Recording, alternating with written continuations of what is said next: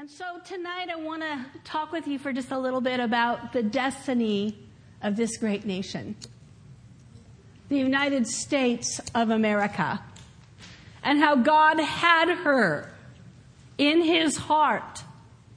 He had a plan, he had a will, and he does have a purpose for her. I'd like for you to turn with me to Acts chapter 17, and we're going to look in the Amplified at verses 24 through 28. Starting with verse 24, it says this: "The God who created the world and everything in it, since he is the Lord of heaven and earth, does not dwell in temples made with hands, nor is he served by human hands, as though he needed anything. Because it is he who gives to all people life and breath and all things. And he made from one man every nation of mankind to live on the face of the earth, having determined their appointed times and the boundaries of their lands and territories." Every nation, God has determined their appointed times, the boundaries of their lands and their territories. I want to talk to you about a couple of different people, and of course time prohibits us to really go into much detail. But some of the books I want you to know that I'm using tonight are, first of all, Revival Fire. We do have this in our bookstore. It's an awesome book. How many of you have this book? Oh, you'll love it. You need to get it. This one here is called The Light and the Glory. Yes, amen. And this particular one is a young reader's edition. And I had purchased it for one of my grandsons, Joshua, who loves history, loves God. And I purchased it for him, and I started looking through it, and it started, just igniting in me once again that heart of patriotism. Amen? You know what that is? It's a feeling or experience of love of country. And I have a love of country. I am patriotic. I know you are too. But sometimes God comes along and begins to stir you up about some things. And that's what happened as I began to look through this. In addition to that, wasn't a coincidence, but I just purchased this book by Billy Graham on First of All. And it talks about first of all, praying first of all, and the Great Awakenings, which all of these do. They all have different references as well. If you want to get into more detail, there's a lot of good research that you can do. And again, we do carry this. We have 10 copies in our bookstore. I highly, highly recommend that you get these books. So anyway, I wanted to start off tonight talking about the American dream as seen through the eyes of God. And so, we can through history see a lot of experience through the journals of those who lived it. So, for example, looking at the very beginning, Christopher Columbus. Do you know that he had such a God-given desire in him that God placed in him? Amen? He was a man who was a very talented man when it came to the things of the sea. He loved the sea. He loved the things of the sea. He actually had, at one point, left Spain and went to Portugal, Lisbon, Portugal, to live with his brother, who actually made maps. So they worked out navigations of the sea and the ocean. So you see, he had skill sets. And he had a natural God-given desire for these things. But then on top of that, God placed in him a desire to discover the new world. And so he knew in his heart there was something there. And he was going to find it. And so, you hear that he went out and he wanted to find new trade routes to the Indies and different things like that. And so he needed to be financed. And so he went to, first of all, the King of Portugal, and he turned him down. And then he went to the King of England, and they turned him down. And then he went to the King and Queen of Spain, and again, he was turned down. But there was something in him that did not allow him to quit. And it was the call of God calling out to him. And the call of God will call out to you. He says this in his journal. He writes about the idea of sailing west into the Atlantic Ocean. It was the Lord who put into my mind the fact that it would be possible to sail from here to the Indies. There was no question that the inspiration was from the Holy Spirit. He would sail around the Atlantic and discover another trade route, but he could also do something more. He could take the message of the gospel as a missionary explorer and spread the good news about Jesus. And that was stirring in him. That was the place in which he started. It was a place of purity. And it was a place of reverencing God. So again, he tried to finance the trip, but really wasn't able to. And so he began to, at one point, and again, I'm leaving out a lot of detail, get the books, but we just don't have time to cover it. But basically, he went to King Ferdinand and Queen Elizabeth and appealed to them to finance this trip. Well, when they had turned him down, he began to question himself, and he went to a monastery that he spent a lot of time at. And at this monastery, what he did was he talked to these there was 2 priests and 1 very wise old monk. And he told them what was in his heart. And what was in his heart was what God had put there about launching out and heading west because there was something there and he knew it. Well, they asked him, "Are you sure that you know that this is God speaking to you?" And Columbus said, "Yes, I am sure." And so they said, "Here's what we're going to do. We're going to pray." Do you know that prayer changes destinies? Perhaps maybe it's your destiny, your child's destiny, somebody you know that you love. Maybe it's even a neighbor whose destiny needs to be changed. Prayer will change destinies.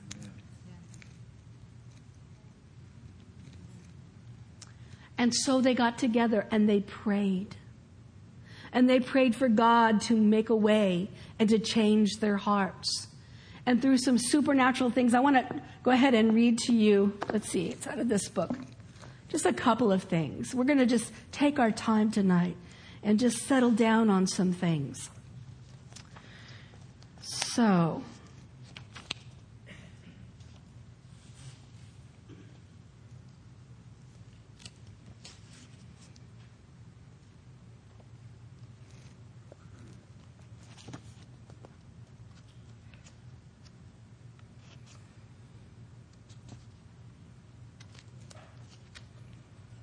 gosh, there's so much here, and I can't go into all of this. I'm sorry. I'm just trying to find the place I want to jump in. Amen?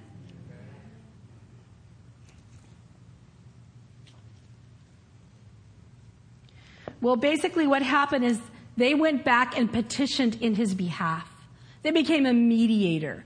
And a man was sent to mediate in behalf of Columbus so that the king and queen could be persuaded to finance this trip.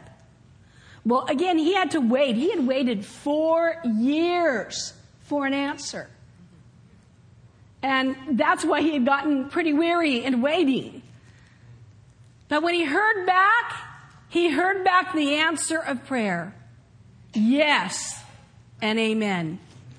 And many things happened, I'll tell you, that could have stopped that destiny from going forth. Columbus himself could have stopped it because he really did not. He had a heart that was pure, but he had some other things working in him. And when the king and queen approved the voyage and the trip, he came back and wanted more. He said, okay, here's what I want now. I want whatever we find there, whatever gold, I want 1/10 of it. I want to be the governor of the new land. And I also want to be made an admiral. So he kind of put that out there, and they were just like, well, you can just forget it. But God's mercy was working because it was the destiny of the United States of America. It was the destiny that God had placed in his heart. And so, by the mercy of God, they changed their heart, and he set sail on August 3rd, 1492. And we know he had 3 small ships, right? Do you know what the names were? I'm sure you do. The Nina, the Pinta, and the Santa Maria. And of course, you know, those ships were very small. I mean, the size of the deck of those ships was about 50 to 60 feet. You know, most of the trailers, semi-trailers you see on the road are 52 feet. And here they are, through the spirit of faith and a vision that God had given, they get on board and they launch out into the deep. Several months later, on October 9th, 1942, the ship stopped sailing. I mean, they went through a lot of different things. But on October 9th, they stopped sailing. And you know, when you're in the middle of the ocean and you have no sail, that's not a good day. The men had been at sea for about, I think, 10 weeks. And they were tired, probably hungry, fatigued, weary. What is ahead of us? Is there even anything ahead of us? And they wanted to turn around and go back. And so Columbus's brother, who was actually one of the captains of the other ship, he and the other captain came on board the Santa Maria, and they started speaking to Columbus about aborting the voyage and turning around going back. And he said, finally they convinced him, and he said, okay, I'll tell you what. We'll turn around and go back, but give me 3 days. And so he went down into his little spot that he had there on the ship, and he began to do something. What do you think he did? Pray. He began to pray because there was a destiny at stake. So it's not enough just to pray out the destiny. As you're walking it out, you got to pray. Amen? And so he began to petition God, and he began to pray about, okay, what next, Lord? We need your help. Well, the next morning, a very strong wind came along. Isn't that just like God to work through prayer? Amen. And that wind was so strong, it actually scared the sailors. But it carried them so quickly that at 2:00 in the morning, just on the eve of the third dawn, the third day, they spotted land. Glory to God. Don't you know that that was the wind of the Holy Spirit moving them along right to where he wanted them to be? Glory to God. Do you know that God will move you right along? Right where you need to be? You may feel like you're behind. You may feel like, oh, what is out there? Is there anything for me? But as you petition heaven, as you pray, God will see to it that he blows the winds of the Spirit on you and your situation, on your family and your loved ones. And you'll start sailing to that destination, and you'll make it. Amen? Columbus made it. He made it. As he came out of that cabin, he praised God. The sailors praised God. It was a glorious sight to see when the dawn broke, land. Amen? Hallelujah. Let's see. I want to turn to page 18 here. It's telling me. Here's what happened as they landed. They discovered an unknown land 3,000 miles from home. It was a day no one would forget. At noon, the landing party rowed ashore. Every officer had dressed in his own best uniform. Columbus carried the Spanish flag. As men waded towards the shore, they addressed Columbus by his new title, Admiral of the Ocean Sea. Their eyes filled with tears when they reached the beach. The sailors knelt in the sand and bowed their heads. The admiral prayed. He named the island San Salvador, which means Holy Savior. He and his men erected a huge cross on the beach in honor of the Savior. And he thanked God for using them to proclaim his holy name in this part of the earth. Glory to God.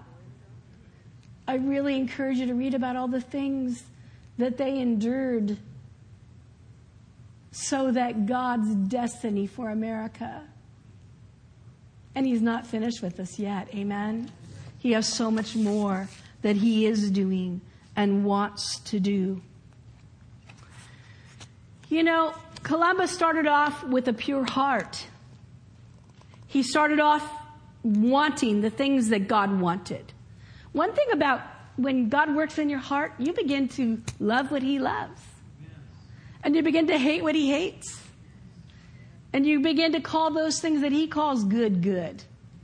And the things that he calls evil, evil. Amen? Amen. And so God had worked in Columbus's heart. But you know, along the way, again, remember we saw a little bit of that pride even before he left? When he got there, he began to see that there was gold. You know, the Indians would wore some of the gold around their neck. And they began to inquire about it. And so he got gold fever. And that gold fever caused him to displace his position in Christ. It cost him a lot. You can read about it.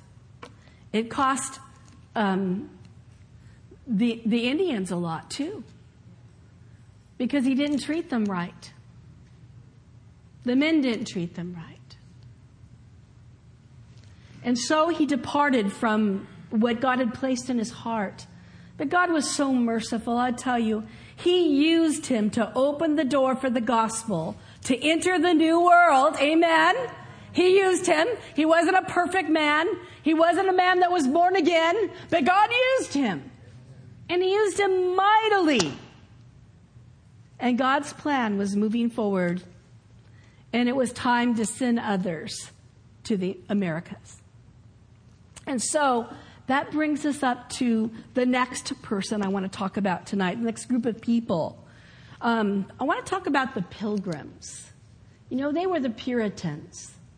And the Puritans were people who had separated themselves from the Church of England, really. Well, they were part of the Church of England. Some of them were separatists. Some of them were part of the Church of England. The Church of England had separated itself from the Catholic Church.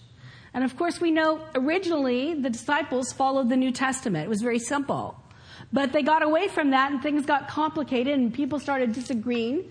And so what began to happen is around 300, Constantine decided that he was going to change Rome and that Rome would become a place where there was Christianity as their religion. And so he called all the bishops together, and as the bishops came, they began to disagree. You know, if you get more than one person in the room, you're going to disagree about some things. But it wasn't where it affected their unity, you see. And so what happened is he got like, okay, let's take this one question. Baptism. Are you saved through baptism? Baptism in birth, baptism in death. Mm-hmm. And of course the Puritans didn't believe that. They believed what the Word of God said. But he decided he was going to lock up the Bible. And he did just that. And so no one was allowed to read the Bible or interpret the Bible. Only priest. You had to go to the priest to get the interpretation or to hear from God. And so, again, the Puritans and the Separatists, the Church of England pulled away from the Catholic Church, and then they pulled away from the Church of England. And what happened as a result is it began to get persecuted. So they ended up moving to Holland. And in Holland, it was very difficult for them because they did not have training. So they didn't have the best jobs. So they had to work several jobs. So in working several jobs, their youth were left to themselves. And the influence there wasn't good. And so that bothered them greatly. I mean, they were already persecuted. They were persecuted because they didn't baptize their babies. And so many of them even had their children taken away from them. But they decided they were going to go to a land where they could have religious freedom to worship God. And so they ventured out to the New World. And again, those little ships they got in. The first landing was amazing when they arrived. And then that was in 1607. 1607. And then again, in 1620 is when the Mayflower, which you all probably are familiar with, set sail with the Puritans who were known as the Pilgrims. And the churches in the towns, it was a treacherous trip here. But the churches, when they got here, the first thing that they did is they built churches. And then they built the towns around the churches. And it was truly a work of God. But you know that every generation has to find God for themselves? And within a short period of time, a couple of generations passed and things began to change. First of all, they moved outward, away from the churches. There was a lot of commerce going on and trade, so there was more business in the cities. And so as they moved out, they began to, again, move away from God. But you see, God has a plan for America. Amen. Now, I want to turn to another page here. And I want to read to you a little bit about that. Let's see.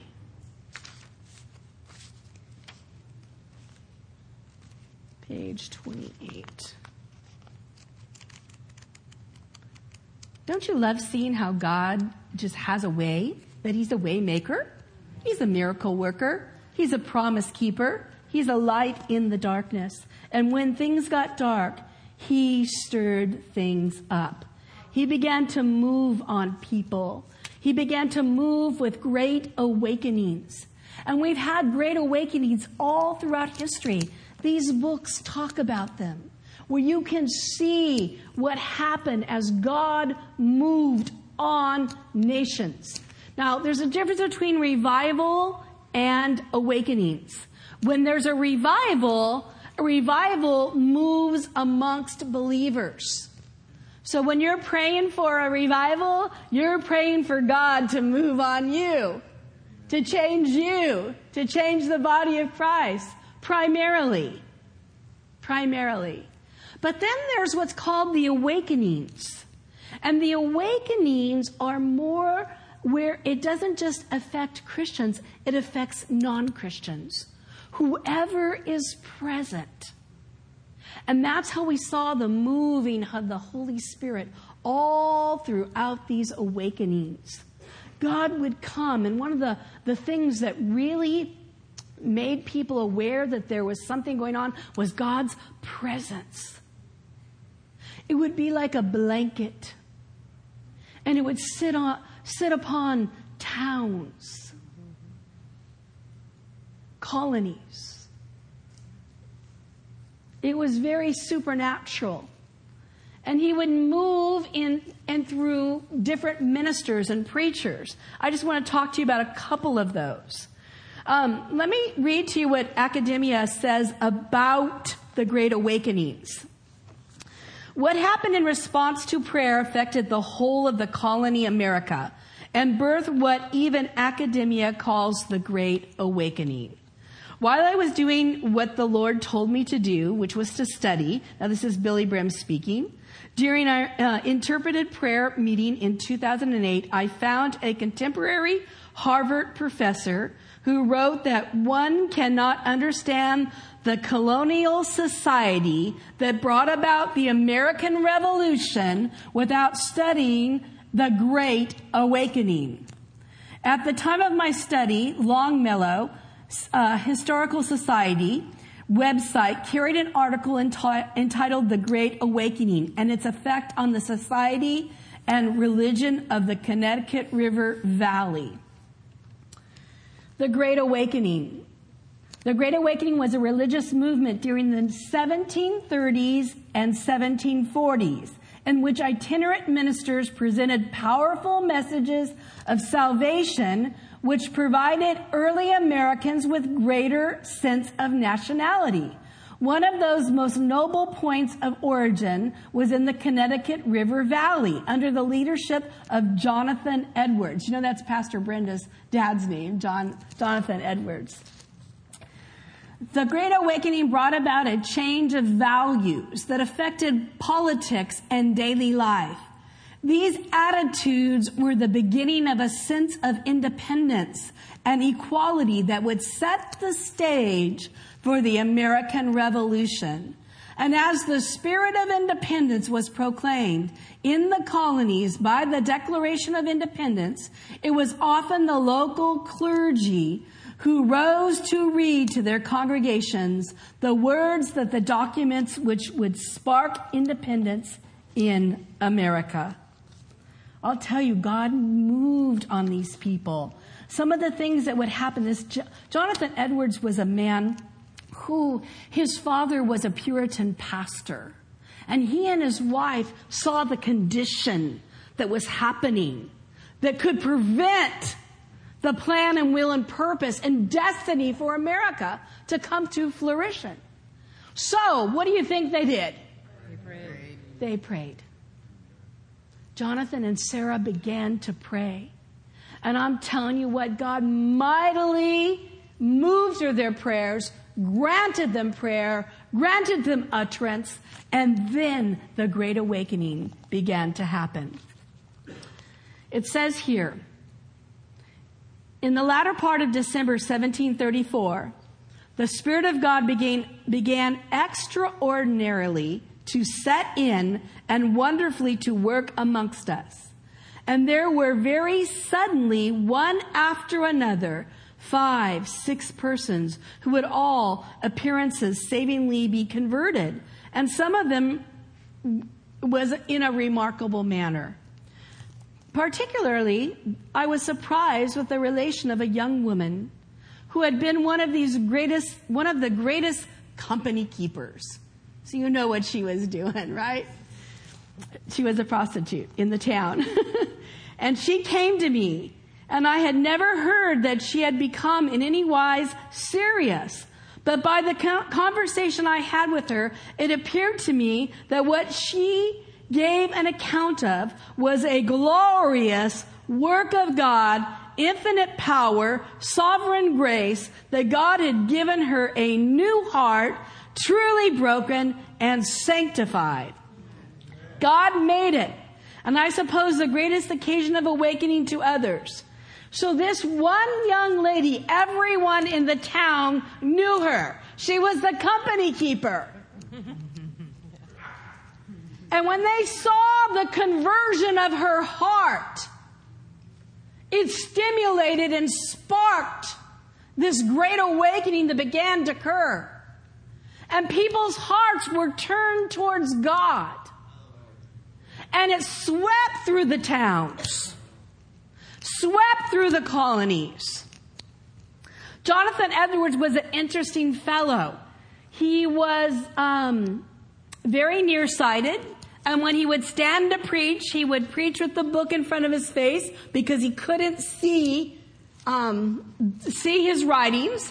And so he would read to the congregation in a very monotone voice. So it wasn't something that would catch your attention.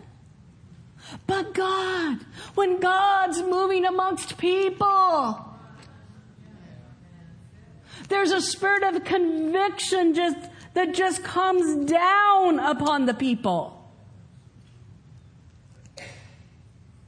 and moves them towards God. What brought it? Prayer. Hallelujah.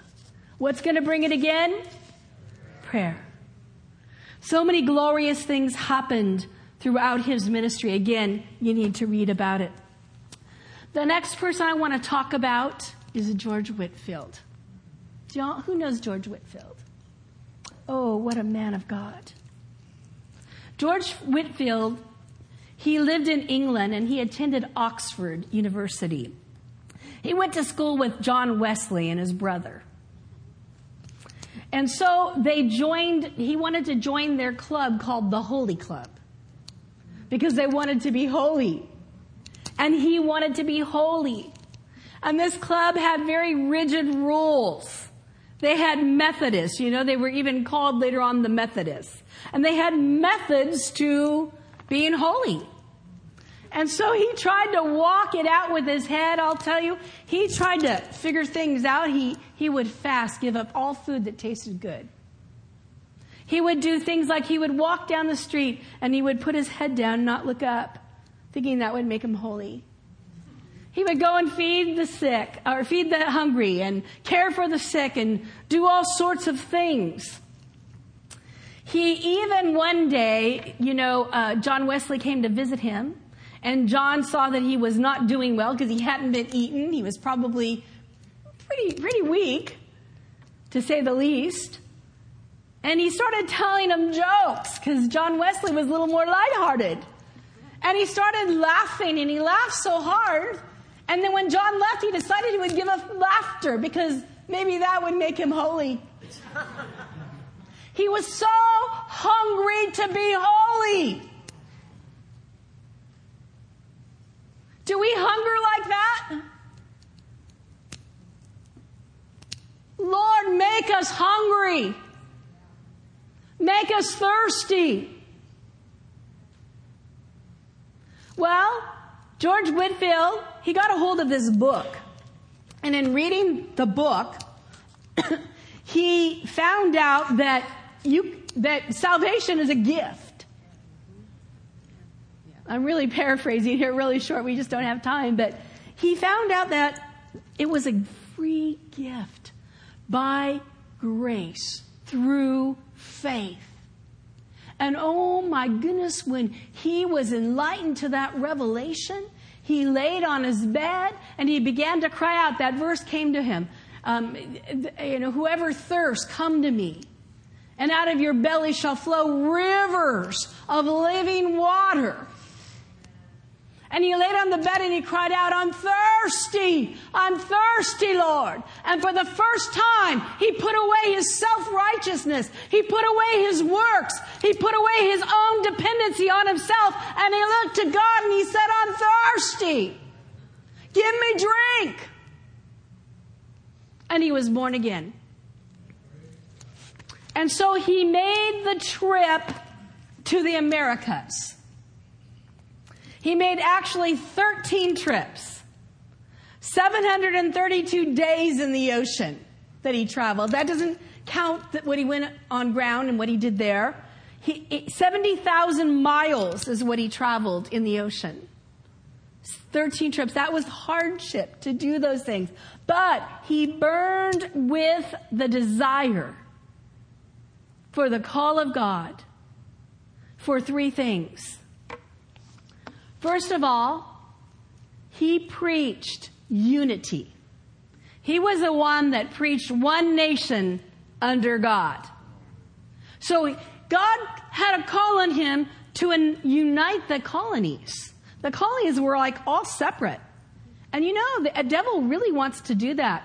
Because if he can divide, he can conquer. And he wants to do that in the United States today. He wants to divide so that he can conquer.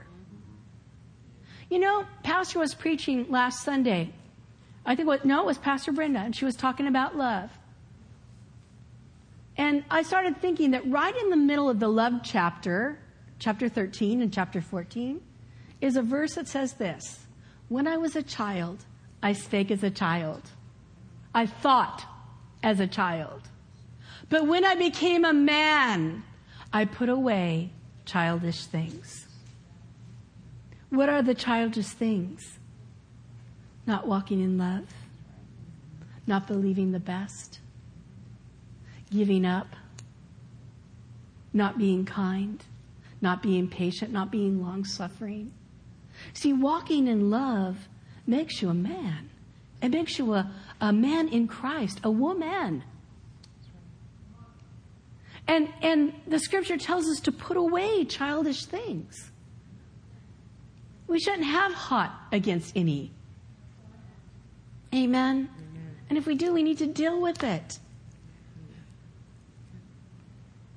Hallelujah. God wants us to be united because he says that where there's unity, there's power.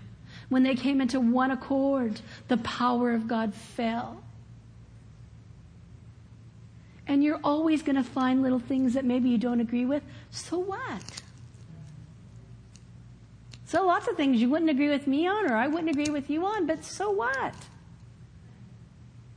Walk in love. Walk in the Spirit. And so George Whitefield came to gather the colonies and unite them. That was his part. The other things that he did is he preached salvation through faith. Amen? By grace, through faith. The other thing that he preached was that all men are created equal. And I'll tell you, he did more in evangelizing. I mean, he was the most well-known person, the most well-known American in all of the colonies, because the power of God that would follow his preaching. He had this magnificent voice. One of his closest friends was Benjamin Franklin. And Benjamin Franklin, he was kind of skeptical at first, but he came to love him. They were friends for 31 years. He became a partner with him. He would publish all of his sermons. One time he went to a meeting, and George Whitefield had an orphanage down in Georgia. And Benjamin Franklin wanted him to move it up there in Pennsylvania. And he said no. He needed to keep it in Georgia. And he got upset with him, and he decided, well, you know, he's going to take an offering. I'm not putting nothing in that plate. But he went to the meeting, and he thought he'd just go, and he just wouldn't put anything in. But when he got there and he heard the words, the utterance of the Spirit that came forth from George Whitefield, it was amazing, because he said he had coins in his pocket, gold coins, silver coins. He thought, okay, I'll put a copper coin in. Then he heard him speak a little more, and he got embarrassed that he would just put a copper coin in. So he put in the copper and the silver, and then before he knows it, he emptied his pockets. George Whitefield, when he went to preach at the churches, at first they had him come, but then there were such big crowds that began to come that people couldn't get their seat. And they were upset. So they started saying, no, you can't come here and preach anymore. So he thought, what am I going to do? Well, God gave him an inspired idea. He decided he was just going to go out and be just like Jesus and preach in the air. And he went out, and the first people that he went to preach at was the miners. And the miners couldn't figure out who this guy was in this long black robe, But as he began to preach his words, some of them would start to make fun of him, but his words would pierce their hearts. And that glory, that Shekinah glory would come down and settle upon them. And he said before you knew it, you saw streaks. I mean, their faces had coal all over it, but streaks all over their faces from tears running down, turning their hearts to God, turning to God. And wherever he would go, he wouldn't just have 3 or 4 people. He would have 10,000, 20,000, 30,000, 35,000 people. Can you imagine the distances they came? They didn't have a car to travel in, but they were compelled to come. And when they heard he was coming, everything dropped. Plows dropped. Everything that they were doing stopped to get to the man of God. Amen. He preached one time 100 sermons, and these are 3-hour sermons, in 6 weeks. He ran up and down to all the colonies preaching the good news. There was such a move of God. It was miraculous. Miracle worker, promise keeper, light in the darkness. Where there was darkness, God sent a move of God. He did it then, and he's going to do it again all over the earth. He said so. Amen? Hallelujah. Praise you, Jesus. Thank you, Father. You know, the Great Awakening, the revivals that we're talking about, the spirit of the people were so inspired with faith and courage that truly is what prepared them for the Revolutionary War. They didn't cower back down. They didn't hold back. Preachers alike. They set out to fight for our independence, the American dream. You know, in the Declaration of Independence, we know that it has these words. We hold these truths to be self-evident, that all men are created equal, that they are endowed by their Creator with certain inalienable rights. That's God-given. That among these are what? Life, say it with me, liberty, and the pursuit of happiness. We were talking at the beginning about the American dream through God's eyes. I believe God sees it just that way. Life being Zoe life. The life of God that Jesus came to give us. The abundant life He wants for you. Liberty. That's freedom to worship Him. Freedom from sin. Freedom from bondage. You've been set free. You are the redeemed of the Lord. Amen? And then the next thing, the pursuit of happiness. Now, I believe that is a God-given desire. The thing is, some people have taken the word happiness and put their own interpretation on it. Don't you agree? What is it that's going to make you happy? Remember Christopher Columbus? His heart was turned toward gold and authority and fame. But you know, each one of us has to examine our own lives for ourselves and work out our own salvation. What is it that would come against me to hinder my destiny?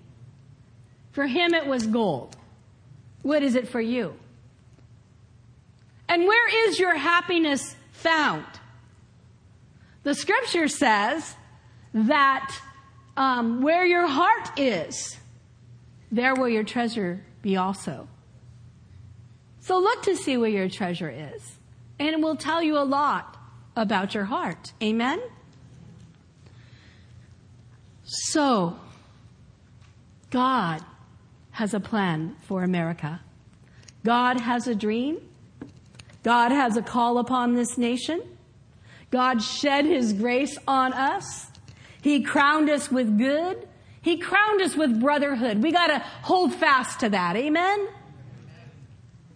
He created us equal. He graced us. I, for one, am thankful. And I, for one, want to see the call of God fulfilled upon this nation. I want to do my part. And first of all, turn with me to 1 Timothy. And as we close, we're going to read this passage of Scripture. You know, I've kept you a long time. But again, I encourage you to get these books and study them for yourselves and let it do something on the inside of you to provoke prayer, to change what God wants to change in this nation. Amen? Hallelujah. Glory to God. Okay, 1 Timothy chapter 2, verse 1. And it says, therefore I exhort first of all. What is it? First of all. That supplications, prayers, intercessions, and giving of thanks be made for all men, for kings and all in authority, that we may lead a quiet and peaceable life in all godliness and reverence. God wants us to pray for leadership in our nation. From the White House all the way down to who's the superintendent of your school, who's the teacher in your child's classroom. Amen? Who's our civil authorities? Who is ruling? The Scripture says when the righteous rule, the people rejoice. Who are the righteous? We are. We're the righteous. So when we're doing our part and we're praying and we're watching God move situations that in your head, I mean, back then, they lived in a time, I didn't have time to go into or even read to you about it, but I mean, it was just like the times that we're living in today. And I'm sure their heads went tilt. How is this going to happen? How are we going to go back to our roots? How will that happen? How shall these things be? Isn't that what Mary said? By the Holy Ghost. By prayer of the saints. Father, we just thank you and praise you tonight. We just give you glory and honor, Lord, for the United States of America and the call of God that you have upon her to be a light shining on a hill to all nations, to preach the good news of Jesus Christ. Lord, we pray for love, rimosote, your love, to be stirred within the heart of the people. That we would, oh Father, allow you to do a work in our lives. To create destinies within our heart. To place the destiny of the United States of America in our prayers. To pray out that will. To pray out our purpose, that we not fall short. We need heaven's help. We need you moving with revival in the hearts of your people. We need you moving with great awakenings that affect not only the believer, but those all around, Lord. We thank you that men's hearts are praying, that we are looking up as darkness does begin to get darker. You shine brighter. Thank you. Thank you for allowing us to be a part of what you do and how you move in the earth today. Everybody just lift up your right hand and say, Lord, here am I. Send me. Glory to God. You're a way maker. You're a miracle worker. You're a promise keeper. And you are the light in a dark world, Lord. May you shine through us. May your love shine through us.